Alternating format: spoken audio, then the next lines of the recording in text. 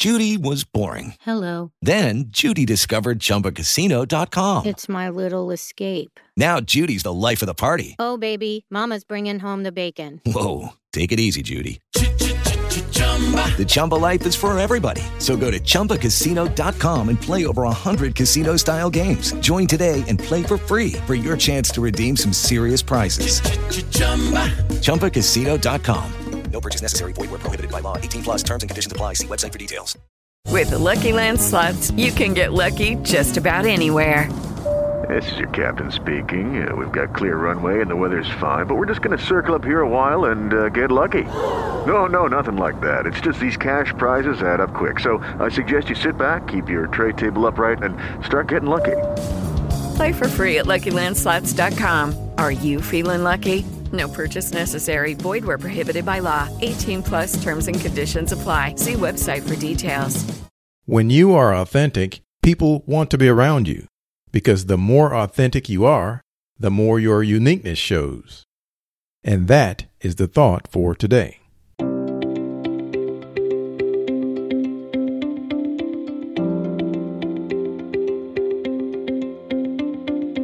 Welcome to 7 Good Minutes. I'm Clyde Lee Dennis. Thanks for joining me for what I believe will be 7 of the most enriching minutes of your day. Our guest today is the author of 3 best-selling books. Nothing Changes Until You Do, Focus on the Good Stuff, and Be Yourself, Everyone Else is Already Taken. He is Mike Robbins, and he's here to talk about the importance of being authentic. Here's Mike. And one of the things that's good for us to take a look at when we're talking about authenticity is sometimes where and why and how it can be difficult. And I wrote a book on authenticity called Be Yourself, Everyone Else is Already Taken. And the book came out about 5 years ago.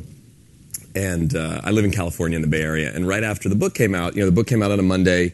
We launched it. We did some things online. I did a few events, some media stuff. But I actually hadn't been in a bookstore. So at the end of that week, I went down to the local Barnes & Noble near where I live. Wanted to go in the store and make sure they had the book. And what my publisher had told me was not only was Barnes & Noble supposed to carry the book, but they were going to be featuring it up front. So I go in the store and I'm looking for it and I don't see it. And I'm getting kind of stressed out, like, where is it? And I was going to go ask someone, and out of the corner of my eye, I saw it. In the store, they had kind of a circular display in the middle, and it was for all the new releases, and mine just happened to be on the back side. That's why I couldn't see it. So I go over to it, and I pick it up, and the first time I see it in a bookstore, and I'm standing there, admiring my own book. It's kind of a proud moment, and then I start to have this conversation in my head, like, should I buy one? Now, I know that sounds kind of narcissistic and self-absorbed, right? And it is, but here's what I had learned. It was my second book. When my first book came out, some of my mentors in the publishing world had told me this that I didn't know, is that essentially the books in the store, they're on consignment. Meaning if no one buys them, they send them back. So what they told me, Mike, it's all right, especially when it first comes out. You can pick up a copy or two in the store, sort of help the cause. And I had done that a couple times in my first book, but this is now my second book, and I was feeling like this is kind of obnoxious. So I debate for a while in my head, and then I decide, the heck with it. It just came out. I'm excited. I'm going to buy one. So I pick up the copy, and I get in line. And as I'm standing in line, I tell myself when I get to the front, I'm going to tell the person at the front, it's my book. It just came out. I'm kind of excited. Anyway, as I get closer, I'm getting more self-conscious, right? Anyway, I go to the front. I put the book down on the counter. Before I can say anything, the woman behind the counter says to me, "Oh, we've been selling a lot of these." I say, "Really?" And then she asked me a question, totally threw me off. She said, "Did you see this guy on TV or something?"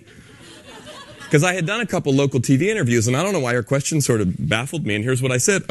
No, he's a local author. I just want to support him. That's what I said, right? I don't know if this ever happened to you. As it was coming out of my mouth, I'm like, what is that? And I'm standing there mortified. I can't believe what I said. I can't even recover and say anything else. The woman has no idea it's my book, but she's obviously looking at me weird because I'm looking at her weird.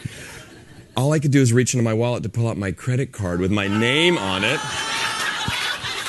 And I pay for the book really fast, and I run out of the store, and I'm literally standing in front of the Barnes & Noble looking at my book going, I wrote a book on authenticity, and I just lied to that woman. That's how it happens, right? It's not like we wake up in the morning and say, I'm going to lie to people, I'm going to deceive them. But in the course of our day, in the course of our life, we have a tendency to massage the truth. And mostly it's not malicious. Mostly it's not malintended. but it starts to create problems for us in our relationships, in the work that we do. But it's one thing to want to be authentic, it's one thing to espouse to be authentic, and it's a whole other thing to actually practice it. Because authenticity, like mindfulness, is a practice. What does that actually mean? When you think of authentic, what do you think of? Just shout out some things. What does that mean to you? Walk your talk. Honesty. Congruency. Transparency. Genuineness. Consistency with values. Showing up. Absolutely. So there's a lot of different ways we could describe it, and most of us sort of understand what it means. However, it manifests itself very differently, as you may notice. Right? How many of you notice authenticity in New York looks a little different than other places? Right? I'm from San Francisco. It looks different in San Francisco. I gave a speech actually at a conference a couple years ago. This was in San Francisco. I was speaking about authenticity. And after I get done, I'm in the back, I'm sitting at the table, and a woman comes up to me. She makes a beeline right over to me, and she gets right in my face, and she says, I'm authentic all the time. And she was like upset, right? And I was like, what's the problem? And she said, well, I've lost some jobs because of that. And I said, really? Now, I didn't know her, but I was getting a very strong sense of her in that moment. And I looked her in the eye and I asked her a question. I said, now tell me the truth. Is it authentic or obnoxious? And she was like, all offended. I said, hold on, sorry, I'm not trying to offend you. In fact, I'm not even attempting to judge you. I'm just curious, what do you think? And she said, well, maybe a little bit of both. I said, I appreciate the honesty. And I told her, I said, look, I don't know for sure, but I've been doing this for about a decade and worked with lots of different organizations and leaders and all different types of companies, big and small. And I said, I bet it was the obnoxious that got you fired, not the authentic. Because I said, in all my years of doing this, I've never had anyone say to me, you know what, Mike, we fired her because she was way too real. So authenticity is about realness. It's about genuineness. Right? And I always think of it like this on a continuum. This side of the continuum, phony, inauthentic. We all know what that looks like. We know what that feels like. It's not simply just lying or making stuff up. That may be one. It's being not in alignment with who we are. It's selling out on ourselves.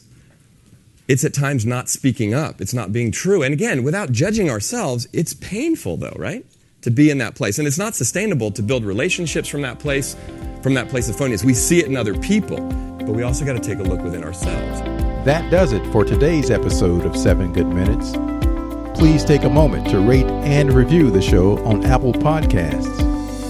If you have questions, you can ask those by going to 7goodminutes.com/askclyde or get me on Twitter at Clyde Lee Dennis. Until next time, let's be civil to one another out there. Thanks for listening.